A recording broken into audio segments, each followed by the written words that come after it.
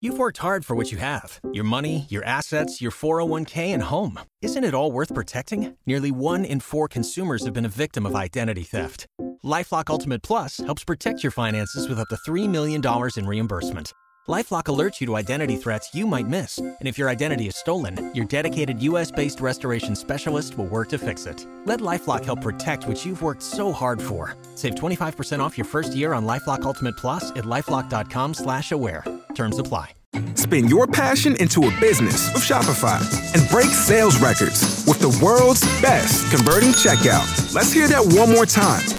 The world's best converting checkout. Shopify's legendary checkout makes it easier for customers to shop on your website, across social media, and everywhere in between. Now that's music to your ears. Any way you spin it, you can be a smash hit with Shopify. Start your $1 a month trial today at shopify.com/records.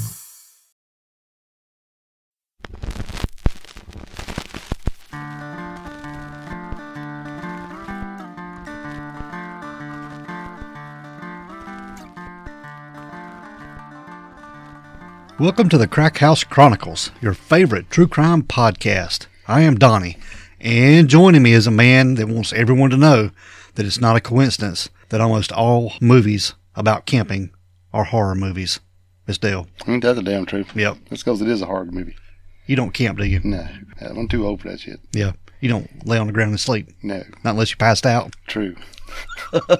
That's been a while. At least I can stumble somewhere. Yep. Yeah. Passed out on the grass, have to hold on to the grass to keep from falling out of the yard. That's right. Yeah. Hold on, baby. What's going on, dude? Same old, you know it. Same old, same old. Ready to rock and roll, baby. Yeah, we're in here recording, doing another episode for you guys. Happy to be here. We are very happy. Yeah. You got anything you want to mention or anybody want to talk about before we get going today? I do like to give a little shout out to a place called America's Fudge Shop up there in America's Fudge Shop? Forest City. Whoa. Yeah, I guess it's Forest City's Fudge Shop, but Forest City. Yeah, oh my bad. Forest City. Yeah. But anyway, it's a really cool little place. Went in there the other day. Me and the family dropped in, and man, they got some good stuff. So if you're local, head up there and grab you some. It's good. Good fudge. Yes. Yeah. Very good. Yeah, they got like 24 flavors. Go up there and buy a block. It's like $5, but if you buy 4, you get 2 free. So you can get like a 6-pack. A 6-pack of fudge? Yeah, and it's good. Man. It's good. Heck yeah. We like fudge. We do. And they got how many flavors? 24. 24 flavors of fudge. Yeah. Huh. Heck yeah. They got like a strawberry cheesecake, and then they got some. It's like an orange crush kind of stuff. I thought fudge was just fudge flavor. Well, you're fudging wrong. Tiger swirl, vanilla this, something cheesecake, strawberry cheesecake. I'll have to go check them out. Yeah, it's really good. It's not like overpowering flavors. It's really good and smooth, and it's just smooth, good. Smooth fudge. Pretty good. Pretty good. Heck yeah, I'll have to go check them out. Then you can leave there and go over to that cool arcade place. You know, they got the little arcade Yeah. museum up there, so it's like kind of right next door to that, kind of sort of. Yeah. Yep. Anyhow. But if you want to go up there to Forest City, you can do that, or you can go over to Apple Podcast and click that 5-star button and leave a rate and review, and just please write something in the box. Yeah, go ahead and do that. That way we won't be talking about fudge shops and stuff. We can be giving you a shout out. Just go do it now. And we'll remind everybody too that they can go on Spotify and they can rate there and they can comment on every episode. They sure can. We Absolutely. appreciate it if they do. If they can recommend us on Facebook, they can do all kinds of. You can just holler at your window and tell your neighbor. Yeah. Tell a friend. Spread the word. Spread the word. We appreciate it so much. Go over and buy you a T-shirt and a wall banner and a hanger and a flag and put it in the front yard. Yeah. Support the Crack House. Support us, please. Yeah, people have bought some shirts, but they're not sending us any pictures of them, so please do that. Yeah, all you guys. Anybody who's got any merchandise with our logo on it. Yeah. Any of the 15 logos. Display it, and we'll post it on our socials. Maybe they don't want to. You can put a bag on your head if you don't want to know. If you want to keep your identity. That's it. Also, let me give you a shout out to happy birthday to Wings, etc. They had a big birthday party last night. I went down, hung out a little bit. Okay, cool. So anyway, all right, now go ahead. All right, dude, we're going to get going on this episode. Let's go. Because we got something a little bit different. Yeah.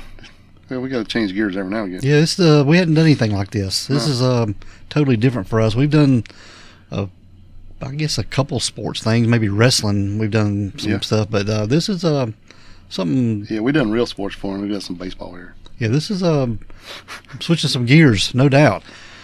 But this is a case I've been wanting to cover for a while, and it's a really unsolved, mysterious kidnapping. Yeah, and I'm going to pick it apart. Yeah, he's going to tear it apart. But we're going to get into it. But this is about Violet Ripkin. She is the mother of Cal Ripken Jr., a baseball Hall of Famer. Yeah, Iron Man. Yeah, but just a little bit of background on Violet. She was born Violet Roberta Gross on February the 27th, 1938 in Maryland. But Violet had been known by her nickname. People called her Vi. Yeah. V.I. Right. And she grew up there in Aberdeen, Maryland. And Aberdeen is just a small town. It's about 30 miles northeast of Baltimore, Maryland. Right. And there in that hometown, she would meet a guy and fall in love and eventually married him. And his name was Cal Ripken. High school sweetheart story. Yes, it was. And he had a sight on some athletic career he had going on there. Yeah, he wanted to be a major leaguer. Yeah, baseball player. Yes. No doubt. And in 1957, Cal Ripken was signed by his hometown team, the Baltimore Orioles. That's pretty cool. Yeah, and over a 7-year professional career, he would struggle to make it in the big leagues. Yeah, he had lots of injuries and stuff, kind of kept him sidelined a good bit. Yeah, that'll do it. Yeah. But even though he wasn't playing, he also had a brilliant mind for the game. Yeah, he did. And we'll probably talk about that a little bit too. Mm-hmm. But even though his playing career ended in 1964, he would eventually settle into a lengthy career, like you said, coaching and managing the team. Right. And while he was doing all this, they were still having a family there, and Violet had given birth to 4 children. Yep. 3 sons and a daughter. The sons were Cal Jr., Billy, Fred, and they had 1 daughter named Ellen. You know what Billy's claim to fame is? The 1989 Fleer baseball card. Very good. Yeah. Yeah, for those people who don't know, if you've ever seen one, there's like 3 different versions of this card. He would always write little notes on the knob of his bat, and when he put it in the barrel, that way he could find it. But this happened today. The one that he had in his hand when they come to take the photos had a... For the baseball card. Yeah, for the baseball card. Mm-hmm. It had a dirty word on it. Yeah, it did. So it's anyway. Yeah, go check it out. So anyway, there's 3 different versions. It's the FF error, and then there's like one that has a white block over it, and then one that has a black block over it. But there's 3 different versions. But anyway, that's what Billy's claim to fame is. I mean, besides his playing career, I mean, that's everybody knows him in the collection group areas for the FF card. Well, I think Billy, his career in baseball was pretty much mirrored like his dad's. Yeah. Injuries and stuff. And right. Yeah. But the family, they owned a house there in Aberdeen, Maryland, and they would consider this their home. And they quickly got used to their traveling ways of the minor leagues and the Major League Baseball. As Cal Ripken Sr., he was working his way up through the Baltimore Orioles organization, in a variety of positions, including third base coach, bullpen coach, scout, and even the team manager. Right. Pretty cool. It is very cool. And his position changing almost every year or every other year, this required the family to move quite a bit. Mm-hmm. Yeah, I guess they had to... They had to go where the money's at. Exactly. And by the time the 1980s came around, 2 of the couple's boys there, they were becoming major league players. It's first Cal Jr. and then Billy is a few years later. Right. Yep. And both were drafted by the same organization that their father Cal had coached for, the Baltimore Orioles. Think he had anything to do with that? It could have been. Well, they want to keep the name in the town, I guess. I guess, yeah, but it worked out good. But they were good players, so it's not like just giving papers. Yeah, because Cal, he was known as Iron Man, no doubt. Mm-hmm. One of the best. He spent his entire 20-year Major League career in his hometown, Baltimore Orioles. And during that time, he became known as the Iron Man, like I said. Mm-hmm. And he started a record 2,632 consecutive games. That'll never be beat. No, which shattered the previous record, which was held by the New York Yankees' Lou Gehrig. Yep. Yeah. But Cal retired in 2001 and was voted to the Baseball Hall of Fame in 2007. Yeah, it was his first year of eligibility, and he went straight in. Exactly, man. But why wouldn't he, Yeah. Who can deny that? At least good enough to show up every day for 2,000 games. Exactly. Or damn near 2,700 in a row. That's crazy, Pretty man. amazing. But by the time Cal Jr. and Billy's career ended, their father, Cal Sr., had passed away. Yeah. And Cal Sr. had been able to manage both of his sons in the major leagues And this was That's a feat I don't think ever been touched either. No, I don't think that's ever been happened before. Not both of them at the same time. Yep. While they were there in Maryland, Cal Sr. and Violet, they lived in their split-level home there in Aberdeen. Yep. It was right there on Clover Street. And they had owned this house for several years and became known as like a little haven for the Ripkin family when they were in town. Mm-hmm. They never want to get rid of it. Just always, that was a place they could always go back home. Yeah, exactly. Right. And Violet was even quoted as saying, "I hope I never have to move. Our life simply centers around Aberdeen. It's a small town, my family, our neighbors. I don't think money or being a media family will change our lifestyle. We will always be just what we are." Which is cool. It is cool. They stayed true to who they were. Yeah. But Violet's husband, Cal, passed away in 1999, and it was due to some complications of lung cancer. Right. This was years of chain smoking, Dale, and it had taken its toll. And she was left widowed in her early 60s. Yep. But she would continue to live at the house that she had shared with her husband, Cal. And all of her 4 children lived there, too, at one time. Oh, sure. Yep. And she was continued to be surrounded by her kids, grandkids, and just a bunch of loved family members. Yeah, that's pretty young to be widowed out. You know? It is, yeah. And after Cal's passing, Violet continued to do a lot of projects to fulfill her time. She became the founding chairwoman of the Cal Ripkin Sr. Foundation. And Dale, this is a non-profit organization that was set up in 2001, which looked to give at-risk youth access to athletic programs. Mm-hmm. And it was designed to build character and camaraderie. Pretty neat. And she had said it was designed with her husband Cal Sr.'s values in mind, and she played a big role in guiding direction for these organizations. And she also dedicated time to other organizations such as the Boys and Girls Club, and I think she helped with Special Olympics too. Yep. Anything to help her. You know, she worked with underprivileged kids. She was all about helping those folks out. Yeah. That was really good. And it took her time up. I mean, she stayed busy, no doubt. It was good. It's a good thing. And another thing Violet was also active in was the local minor league baseball team. She would attend these games pretty regular. Well, you know. Yeah. Her son owned 3 of them. So. Yeah. The Aberdeen Ironbirds. Yeah. Yeah. So she was supporting that too. Well, you know, plus the stadium was the Ripkin Stadium. I guess that's the one closest to where she was there in Aberdeen. Exactly. Right. It's pretty cool. She's been in baseball her whole life, you know. That's all she'd ever known since she was a teenager. Right. So, good stuff. When she got married, yeah. All right, Dale, we're moving up to July the 24th of 2012. Yeah. And Violet, she was 74 years old at the time. And at that time, she had a daily routine. Well, don't we all pretty much? Well, yeah. But she would begin at around the same time every morning, and it started with her getting up and getting the newspaper from her front porch, and eventually led her to making a trip to her nearby McDonald's. She's done this every morning. And it was a routine that her neighbors, friends, and everybody knew that she had over the years. I mean, she stuck to this routine. And especially the next door neighbors, they knew what she did. Well, sure. Because they nosy. Yeah, they actually lived next to her for 30 years. Yeah. So they knew. Yeah.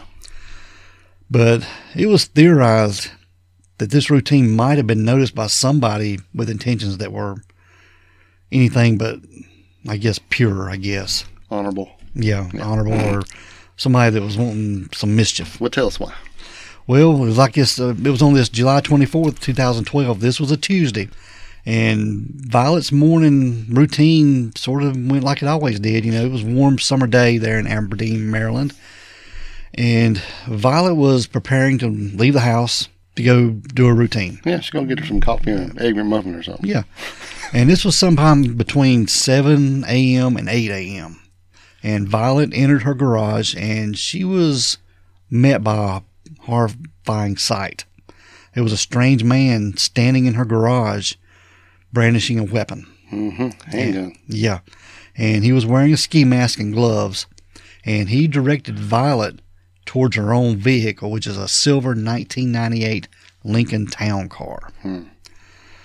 Now, there, Violet was bound and blindfolded, and the man bound her ankles, wrists with rope, and He originally planned to duct tape or put duct tape over her eyes and put her in the trunk.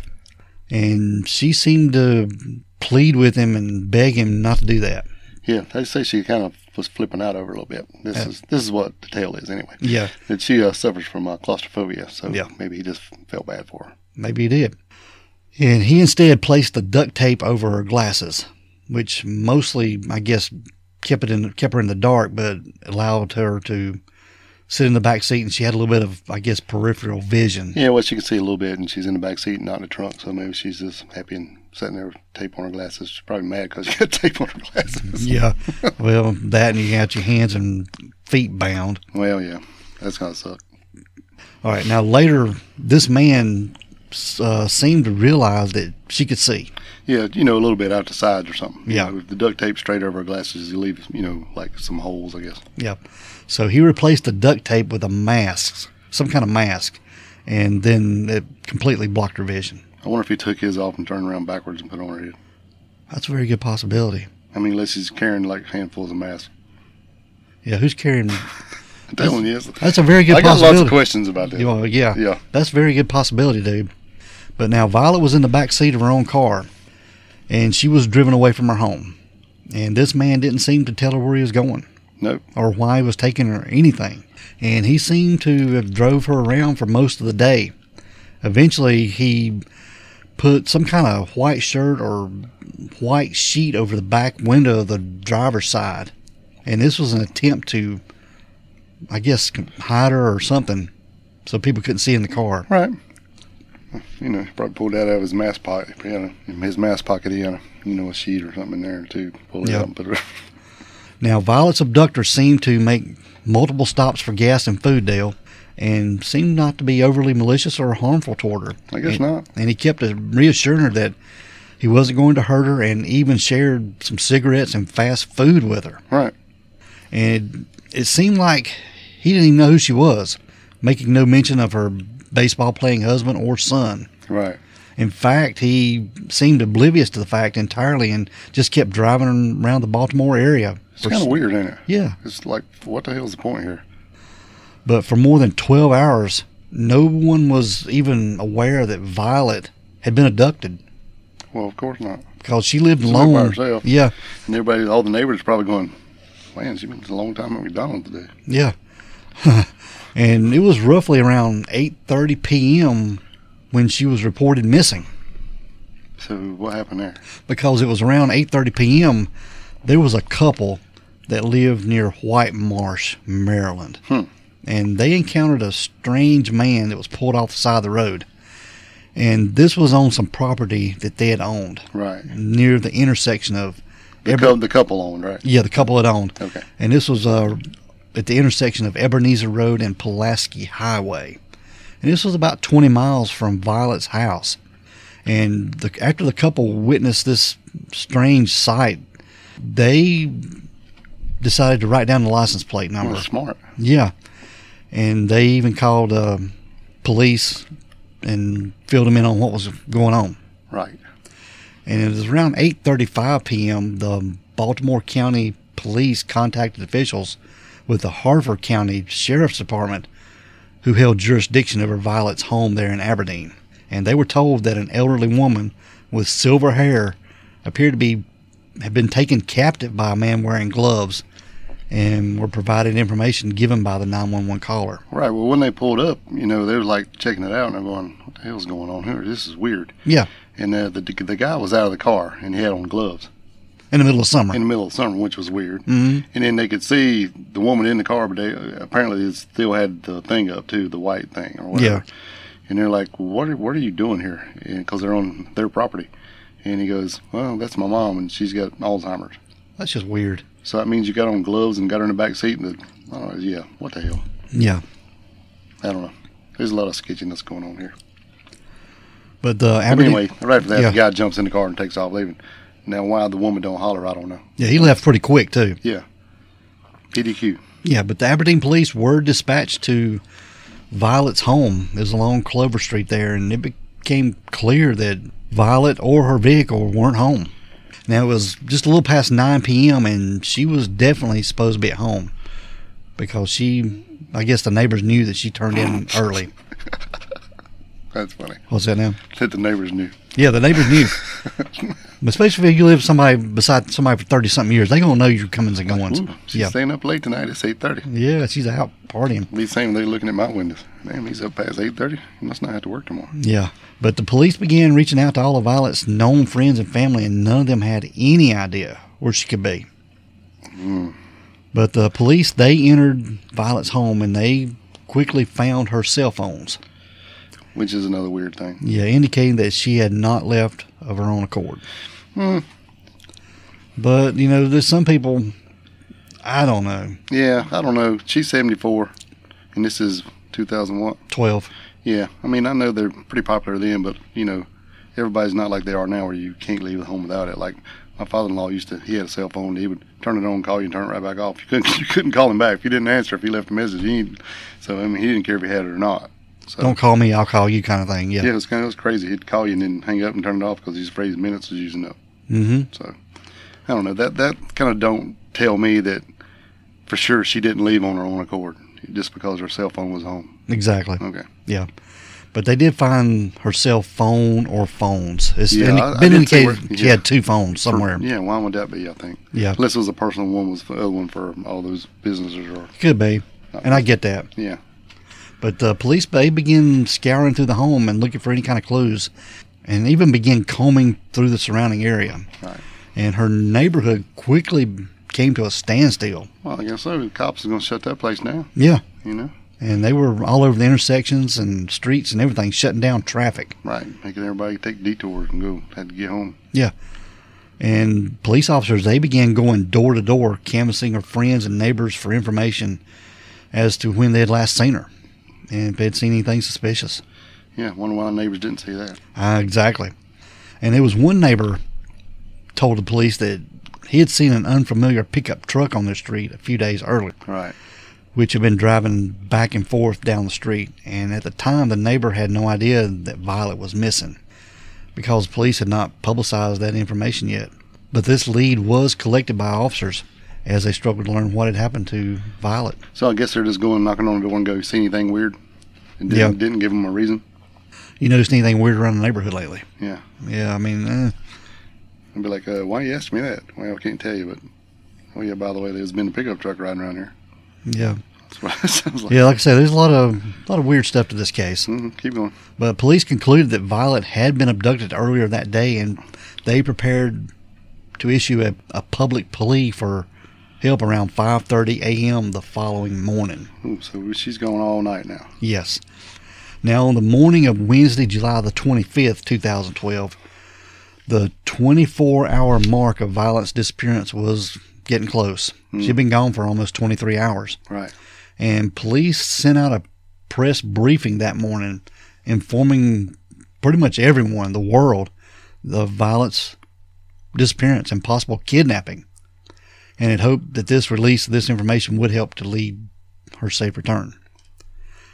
And it was about 45 minutes after this press briefing was released. This was about 6:15 a.m. A 28-year-old neighbor of Violet's, his name was Eric Snyder. He was coming home from an overnight shift. He worked in a warehouse. And he was driving through the neighborhood there on Clover Street. And he was forced to turn around due to the barricade. Yeah, the police presence there. Yeah. And they were looking for clues into Violet's disappearance. And Eric had to turn around to go a roundabout way to get home. Take the long way home. Yeah. And it was moments later, Eric came upon a weird sight. He saw a silver sedan parked not too far away with an elderly woman sitting in the back seat. And what was really weird is she was waving what it looked like a sweatshirt out an open window while trying to honk the car horn. While sitting in the back seat with her hands bound. Yeah. So this Eric Snyder, he called the police and told them about this suspicious sight, which ultimately led to the safe return of Violet. So the kidnapper had brought her back to the neighborhood and just left her. Or maybe Eric Snyder just got out of the car and called him and said he found it. I don't know. I don't either. It's kind of weird. Yeah. Well, not as weird as being able to wave a shirt and try to honk the horn from the back seat of a car with your hands apparently bound together. That's just weird, man. And a mask on backwards. Yeah.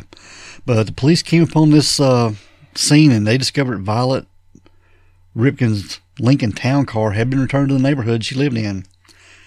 And surprisingly, the driver had abandoned the car just a block from her house there in Aberdeen, with her in the back seat and her hands still bound. Mm-hmm. Waving a towel and trying to blow the horn. Yeah, or a sweatshirt or something. She was waving something. Yeah. But the culprit had safely returned Violet to the area of her home, but never told her why he'd abducted her. I mean, and he also didn't seem to have any other kind of note or rationale for his behavior. No, I don't know. With there being no explanation for abduction or anything. I think later she would say something about he was like wanted money in the car, but I mean, he didn't take either. He didn't know ransom, didn't keep the car. Didn't make you think maybe he just figured out who the hell it was and went panicked. Yeah. Because while they were driving around, he was looking in the car, asking her about stuff that was in the car. Yeah. Yeah, like I guess she had some Iron Bird stuff. Yeah. Yeah, from the minor league team. He had no clue. No, I don't even. I don't know if he knew who she was. I don't even know if he was there. You don't know? I swear I don't. Because just wait, I got lots of questions. I'm going to go back through that when we get done. But there was a man, his name was Mike Hudson, and he lived across the street from Violet, and he told reporters later that day, it's just hard to believe the guy came all the way back to the street and dropped her off. That makes me believe that this guy was local, very local, which makes me think he's local too, if it was the abductor. I don't know. But police, they began trying to piece all this together, and with specific details of the crime. They make a big deal out of him bringing in there and dropping her off, right, or just leaving her. Yeah. Well, they don't ever say nothing about the deal that how the hell did he get in her garage to begin with? I mean, he don't just materialize. Here I am. He had to get there somewhere. Unless she raised the door and he walked in. I mean, did he walk in? Where'd he walk from? Did somebody drop him off? I mean, that's what I'm saying. Yeah. He's there and takes her car because they don't have one. Otherwise, he's to be in the driveway, in the street, or down the road or something. Because these nosy neighbors, they're going to see somebody walking down the street. Yeah. Okay. Told you I was going to wait, but I couldn't wait for that one. Oh, I know. I get what you're saying. Yeah, because the whole time they make a big deal about this, and he might be local. Hell, he might be. He might have just walked from the house next door. Because, I don't know, all of a sudden she walks out and he's in the garage. I mean, we don't know if this garage had a door on it or whatever. It could have just been open, whatever. But he was in there, but how'd he get there? That was my question. I agree. Okay. But the police, they began trying to put all this together in the specific details of this crime, but were shocked to learn that Violet's abductor had returned her, completely unharmed. In fact, other than being just bound and blindfolded, the kidnapper seemed to have actually treated her pretty well. Yeah. Fast food and cigarettes, baby. Yeah. There's a guy named Gus Kowalski. He was a neighbor of Violet's, and I think Violet had confided in him later on, and he had spoke to the media about the ordeal. She had told him that he lit cigarettes for her, stopped for food. He said, I'm not going to hurt you. I'm going to take you back. And that's what he did. He just wanted money in the car. Right. Yeah. If that was the point, why didn't you just take the damn car to begin with? I mean, he could have put the gun to her head and said, give me your credit cards and your car and I'm out of here. Yeah. Instead of doing this 24-hour joyride to smoke cigarettes and eat fast food. I guess she was just bathrooming in the back seat. I mean, it didn't say anything. I mean, who can hold their bladder for 24 hours? Yeah. Weird. Yeah. But the Ripkin family would release a statement later that evening thanking the police and stating their gratefulness that Violet had been returned home and safe and sound. Well, yeah, I'm sure. Yeah. They'd be freaking out. Now, on July the 25th, on the afternoon of July the 25th, this was just hours after Violet had returned home, the Aberdeen Police Department held a brief press conference. And Dale, we've got this press conference right here. Okay. The Aberdeen Police Department received a call from the Baltimore County Police Department last night at about 8:30 p.m., at which time County Police had received a call about a suspicious vehicle in the Ebenezer Road area of the county, and the information that was obtained at that time led to the investigation of Miss Ripkin's disappearance. At about 6:15 this morning, Mrs. Ripkin was located unharmed in her vehicle in close proximity to her residence. At that time, she was assessed by local paramedics from the Aberdeen Fire Department, where she was not found to be injured, and at this time she is resting with her family. Between 7 and 8 a.m. Tuesday morning, we believe a male subject approached Miss Ripkin at her residence, produced a handgun, and forced Miss Ripkin into her vehicle, at which time he fled the area. After he fled the area, we believe that he drove throughout central Maryland, and at this time we are not sure what locations he was at, what time he was driving in what counties, and that is still under investigation at this time. Police are still looking for a white male, late 30s to early 40s, with a tall, thin build. He was last seen wearing a light-colored shirt, camo pants, and eyeglasses. We believe the male is still armed with the handgun and should be considered dangerous. This investigation was handled by the Aberdeen Police Department with assistance from the FBI, the Harford County Sheriff's Office, the Maryland State Police, and the Baltimore County Police. We all worked together and collaborated in this investigation. That is the facts that most know already, so if you have any questions, I'll be glad to answer. What's the suspect's motive? What's the motive? The entire time? Was she in the car the entire time? She was missing for about 24 hours or so, or unaccounted for. And can you describe what state, when you did find her, was she tied up? Was she gagged? What can you tell us? What I can tell you right now, that if her state, of course, she was upset when we found her. How we found her and what she was wearing and whether she was bound at the time that we put her out of the car, we are not releasing at this time. The investigators are still talking to her and witnesses to determine exactly what happened and where it happened. Was her credit card used, ATM card? What was the motive? Motive is unknown at this time. Like I said, investigators are still out there. This case is still brand new.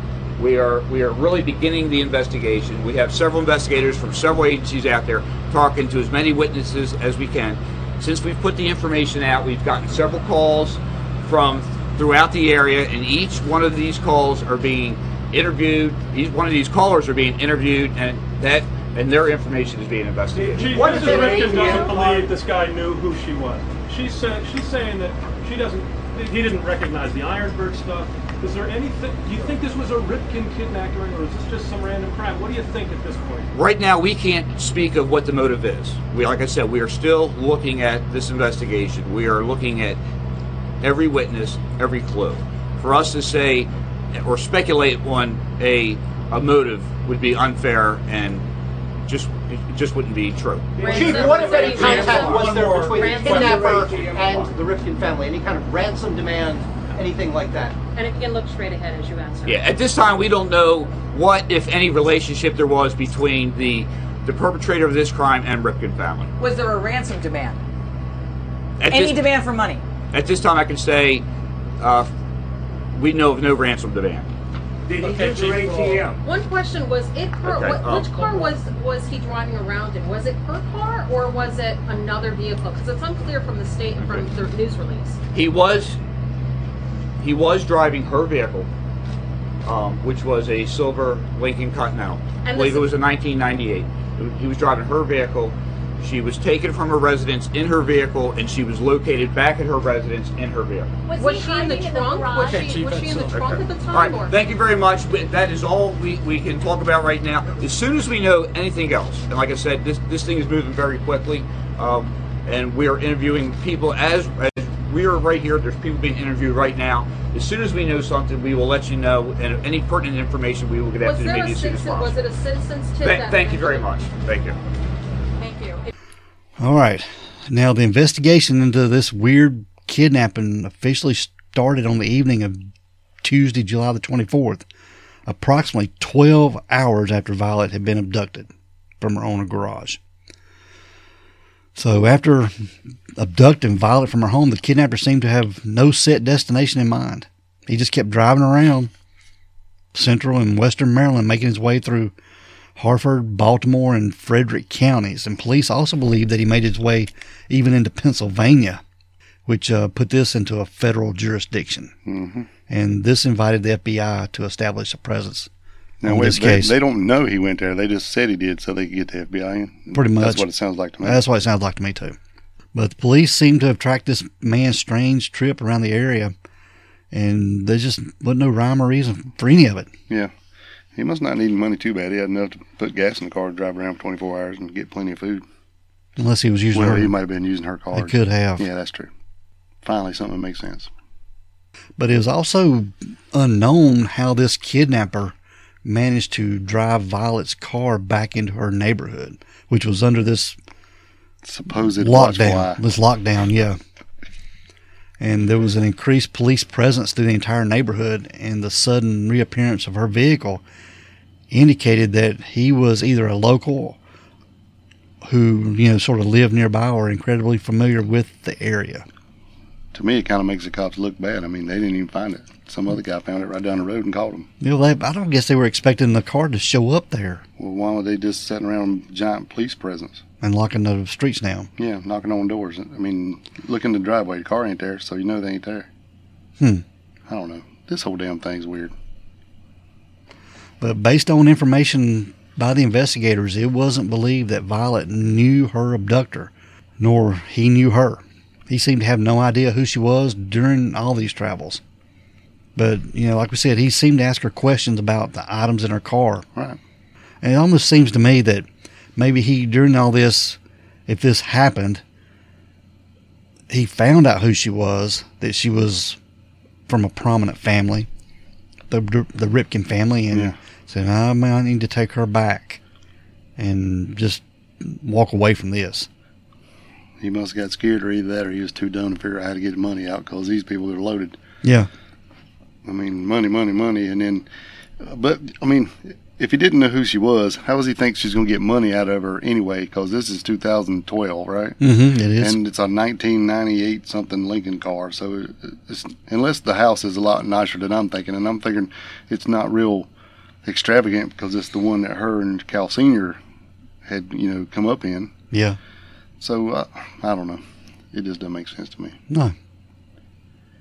And then when he realized, if he did realize who it was, then that would be even more reason to try to get money out of him. If that's what that was the motive. Which seems to be the big question, what the hell the motive was, because nobody seems to know. Yeah, because this type of abduction and bringing her back, this was completely off kilter for them. They wasn't expecting this at all, dude. No. Mm-mm. They just had a roadblock up a road here, while the guy went all the way around the neighborhood and parked the car right behind them. Yeah, this stuff don't happen. No, this is like police squad. Yeah. And they said there was no kind of ransom or anything. No ransom demand or... Yeah. I tell you, if this was a younger lady, I would think it'd be like that Sherry, what was her name, Panini? Papini. Yeah. Yeah. Something like that, Which I'm definitely not saying this is what this was, but if it was a younger lady or something, it might be, because it's just strange. Yeah. The whole damn thing's strange. Yeah, Violet's what, 72? 74, I think. 74. Yeah, so, this is just very weird. But they said that robbery seemed to be the most likely motive for this abductor, and it was later determined that the man had taken Violet's credit cards and used them on the day she was kidnapped. Okay, so wait a minute. So he took her to Walmart? And just left her in a car, maybe. With the towel up and on one window? And, yeah, in the middle of summer. Yeah. With a note, don't break the window, air conditioner's on. My mom has Alzheimer's. Yeah. But don't worry, she's duct taped head and a mask. There's a lot of... I'm sorry, go ahead. I'm killing you here, I know it. But I'm going to tell you this too, dude. This case hadn't been covered much. You don't hear much about this. I wonder why. Yeah, this is exactly why. There's something fishy going on with this. Yeah. I mean, I'm not a big conspiracy person, but it's just weird. Yeah. And we'll get some more weird stuff here in a minute.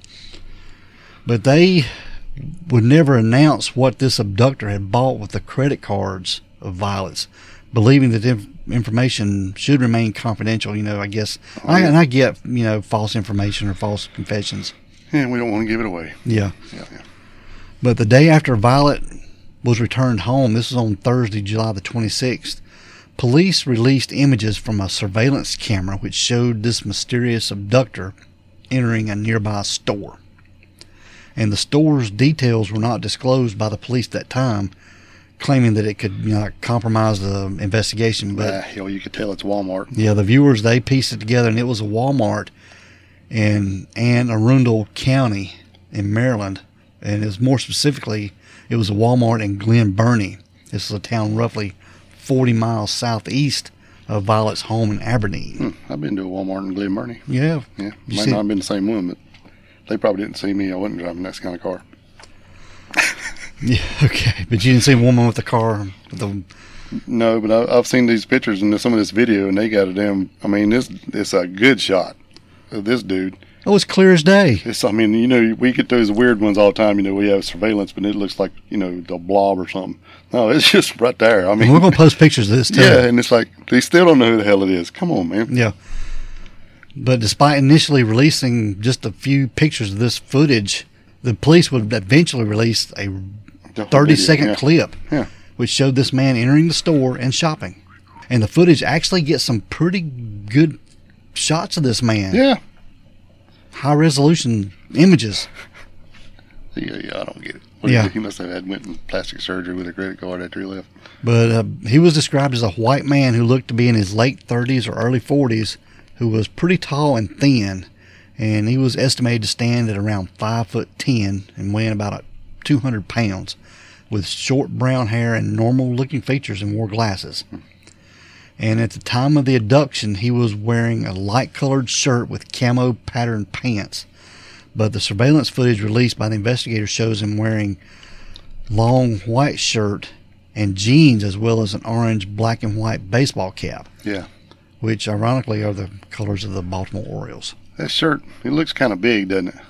Yeah, it does. And it's a button-up shirt on top of another shirt, because you can see the shirt underneath. I wonder if this is what was on the window. Oh, that's a good thought. Could have been. What's funny is in your background, you see this girl over there. She's got on like really, really short shorts and a t-shirt, and this dude's got on 2 shirts and a hat and pants. Yeah. That could have been very well been, dude. But later on that November, this was roughly 4 months after the abduction, police revealed an additional photo of the culprit, which were taken at a Walmart in Middle River, Maryland. This is about 20 miles from the other Walmart in Glen Burnie. And this footage shows the man wearing different clothing, including a different hat. Yeah.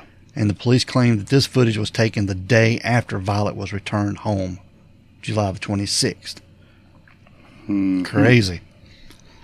Now, later, detectives would reveal that the man was returning items he had purchased at the Glen Burnie Walmart 2 days prior, having paid for them with Violet's credit cards. So what he was doing, seems like to me, is he went somewhere and bought some stuff and then took it back to another one, trying to get cash back from this credit card purchase. That's what it sounds like, yeah. Yeah. But the investigators would not disclose what the items were, and they kept this information confidential. Yeah, and they still hadn't said, as far as we know. Now, at the time of these photos were released, this is in November of 2012, police also revealed images of a green Dodge minivan from the Walmart parking lot, which had several bumper stickers on the back and side windows. But the police did not state that the abductor had been driving the minivan, but the driver of it might know something about the culprit. Investigators wanted to speak to him. Right. Now, these surveillance pictures of the abductor, obtained from numerous cameras in the region, led the police to make a sketch of the man. Correct. And also Violet's witness testimony was, it aided in this drawing. Exactly. And in addition to the surveillance images, the police sketch was released to the public and highlighted on billboards in the surrounding area, and especially along I-95 and I-83. Now, you think this man still lives in the damn neighborhood and he's local? We got a picture of him, at Walmart, up close, and a damn billboard. And you think nosy neighbor number 85 ain't seen this man if he lives in this damn neighborhood? I don't know, man. That's what I'm saying. If he's local, they gotta know him. They gotta know him. Well, this is a small town, dude. So, yeah. So anyway, in August of 2012, just about a week after the safe return of Violet, Cal Ripkin Jr. spoke to the reporters at a press conference. And we've got this press conference right here, Dale. All right, cool. I think there's really a couple reasons why I'm here today. first and foremost, everyone's been asking how the family is, how Mom is, how she's doing from a health standpoint. And I appreciate all the outpouring of love and support for our family, and I want to be able to report that Mom is doing pretty good. It's a traumatic situation that she was involved in, traumatic for all of us in the family, and we're trying really hard to come together and support each other in this. But Mom, by and large, is a tough, strong woman. Was able to endure this, but she's doing pretty good. So again, I just want to thank everyone for their concern and thoughts for our family. Secondly, I think I'm here because to deliver a message that law enforcement needs your help. The investigation is moving along. If you know anything about the case, if you know anything about the identity of the person in the photos, the sketch, I would encourage all of you to call in and report what you know. It was very emotional. I think that we were all thinking the worst possible things during the course of time when we were looking for her, and not knowing what the reason was, and we still don't know really the motivation for it. But having her back, I think, was overly emotional. We were very excited, and I think we all let our emotions show just from the severity of what had happened. Well, I mean, I too will say it's bizarre. I don't have any experience to say why it's bizarre. Mom was taken at gunpoint from her own house. She was tied up and she was driven around. And for what we know right now, from what I know, we don't know why. And so that's it's bizarre on many levels, and it's unsettling on many levels. But it's strange to say the least. Having to do this? No, this is very uncomfortable. No doubt about it. I mean, the set of circumstances that has me before you doesn't feel good. I think it's the right thing in the end, to assist law enforcement in their job. But I think the reason I decided to do it mainly was to help deliver a message that Mom's doing pretty good. Because everywhere I go, people ask me about my mom. And she had a chance to be known, maybe not as much as Billy, myself, or even Dad, but she's the rock of the family. And also, Dale, in November of that year, Cal Ripkin Jr. spoke again about the abduction and the effect it was having on his mom. Well, I'm sure it affected his mom and it affected all of them. Yeah. I mean, how could it not? And I'm sure they had to. Unless it didn't happen. I guess they had to work with her how to be more safe and like we say, be aware of your surroundings. Well, she's always also a tough woman. She said she wasn't going to go home and hide. That just wouldn't be much fun for her. No, I get it. Yeah.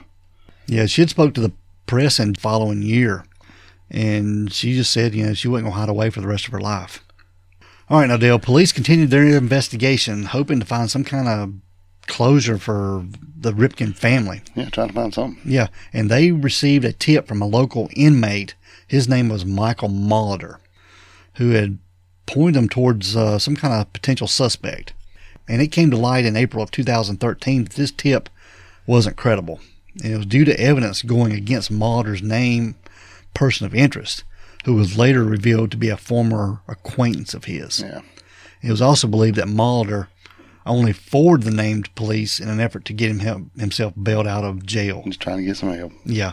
False information. And it came to light that he had a history of giving false info to the police. There you go. Having once done that a few years earlier in 2010. Right. Oh, yeah, and to back up just a little bit, when she was missing and they first figured out she was missing, and they made that press conference that morning, they announced that they had this huge reward for anything they could find out about her. Yeah. They were offering $2,000. $2,000. Now, this man... Yeah. This family's loaded. Sorry. I mean, they are, but because Cal, not saying he didn't earn it, whatever. But he had lots of money from playing ball, and plus he had lots of stuff after ball, and he was getting $30 million a year and all that stuff. So they had tons of money. So it's another thing that kind of bugs me. This family that's got all this money, and your mama's missing, and I make $30 million a year just on my businesses, not counting all this other stuff. So I'm gonna offer you $2,000 if you tell me where Mama's at. Yeah, that to me that is just $2,000. That's nothing. Nothing. Who's gonna rat out somebody for $2,000? Nobody. And this one gets me too. It was just a few weeks after the 1-year anniversary. Cal Ripkin Jr. announced that he was increasing the reward from $2,000 to $100,000 over a year later. Yeah. What? Yeah. Come on, man. So I guess 2 ain't enough. What should we go to? Let's try 100. Well, why can't you just do the 100 in the first place? Why couldn't they have done that from the get-go? Right. I mean, if you got, millions and millions of dollars, $100,000 is a lot of damn money. When it's $2,000 is a lot of money. But if you got millions, $2,000 ain't nothing. So, $100,000 ain't nothing. So, and $100,000 is a lot to normal everyday folks like myself. Oh, yeah. So, if you loaded, why not come in swinging hard, Swing for the fence, Cal. Do what you got to do at the time to get some closure on. You could have offered $1 million to bring Mama home. Yeah. And what's that to you? Nothing. Nothing. But see, that's another thing that kind of weirded me out about this. So wow, $2,000 is. That's just telling me she's worth $2,000. Yeah, exactly. Mm-hmm. Good point. But unfortunately, Violet Ripkin's 2012 abduction wasn't the only frightening incident she would have, Dale. No, it's kind of weird now. Yeah, it was a little over a year after her kidnapping. This was in October of 2013. Once she finally started to get back into her routine again, she was going back out. She was leaving the NBRS bank in downtown Aberdeen. And as she left the bank and began walking back to her car, a man with a handgun confronted her in the parking lot. Again, yeah. Well, And he had her at gunpoint and was demanding her car. But by this time, Violet was 76 years old. And, almost. And she reacted pretty quick. And she pressed the panic button on her car keys. And the lights started flashing and her car horn blasting. And so he ran away or what? Yeah. Yeah. So that's pretty smart. Yeah. I ain't saying that work every time, but that's pretty quick thinking. Yeah. And the gunman fled from the scene and was located by the police about 2 hours later.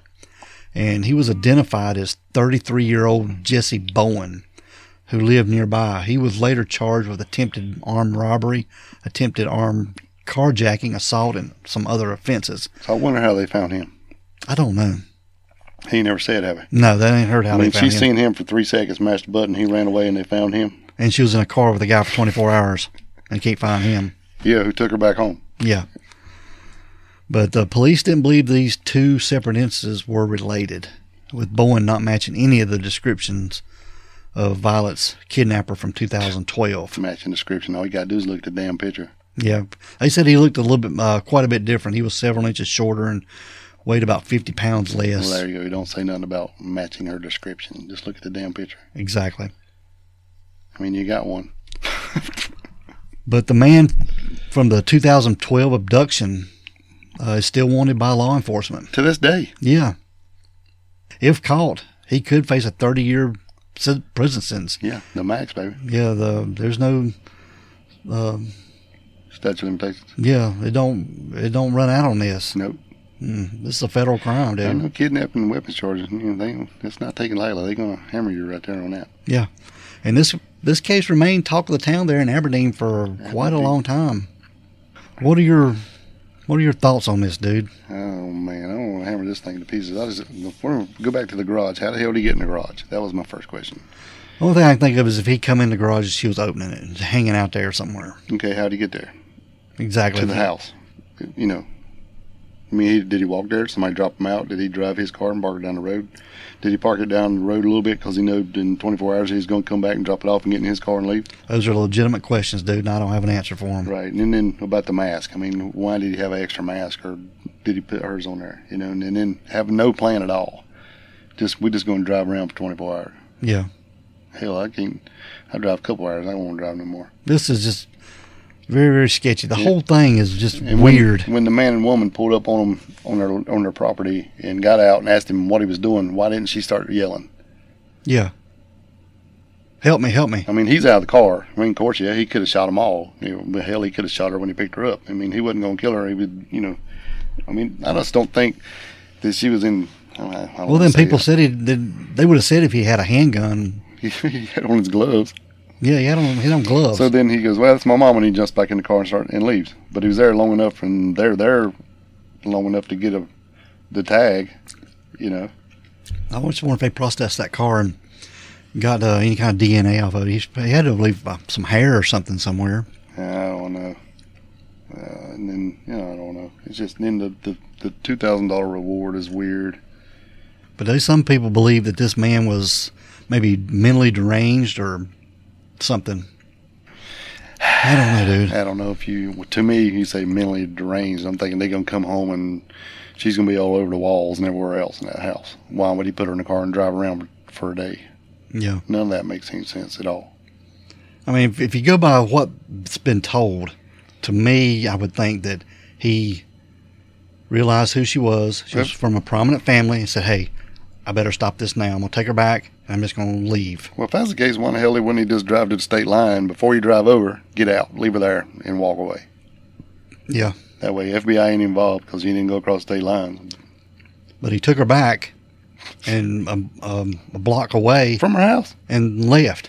But supposedly where all these cops were. Now, the cops were kind of embarrassed about this and then kind of tried to blame it on a shift change from night shift to day shift. But you think all of them's going to leave? I mean, they're going to look up and go, well, shit, it's time to get off. Let's go. And they pack up the barricades and everybody goes home. And then 30 minutes later, a new crew comes up and sets up their stuff. No, that don't happen like that. Mm-mm. If something's going down, you're going to stay here till other people get here, or we're going to figure something out. Because there's overlapping shifts going on. Police are not going to do that. Not in the, with something going on. I'm clocking out and going home. Yeah, I got to go home. I mean, this is huge if this happened. Yeah. I mean, the Ripkin family is pretty much royalty there. Yeah. Not pretty much. They are. Yeah, they are. I mean, it's kind of like the Kennedys, but a different way. They're politic gimmicks and there's a baseball thing, but same difference. Exactly. The family is the make the town pretty much, I get it. So, I don't know, dude. It's just weird.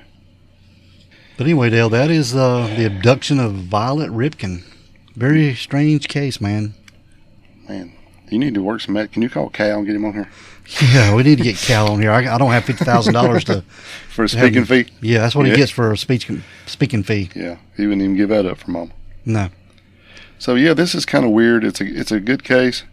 It's strange, and even there's said rumors up around the neighborhood that they don't even know if it really happened or not, if she was really missing or not. Yeah. So there's more people than me going, what the hell's going on here? Yeah. But if anybody has any thoughts or comments on this, please let us know. Or if you know who this guy is in these pictures, let us know. If you're the guy, holler at us because we can use $100,000. Yeah, we'd love to solve this case. Well, that was the same thing, wasn't it? Yeah. Yeah. Anyway. All right, dude, we're going to get out of here. Okay, let's roll, Bill. We want everyone to be safe. Just please be careful and always be aware of your surroundings. Because the next episode could be about you. This is the Crack House Chronicles.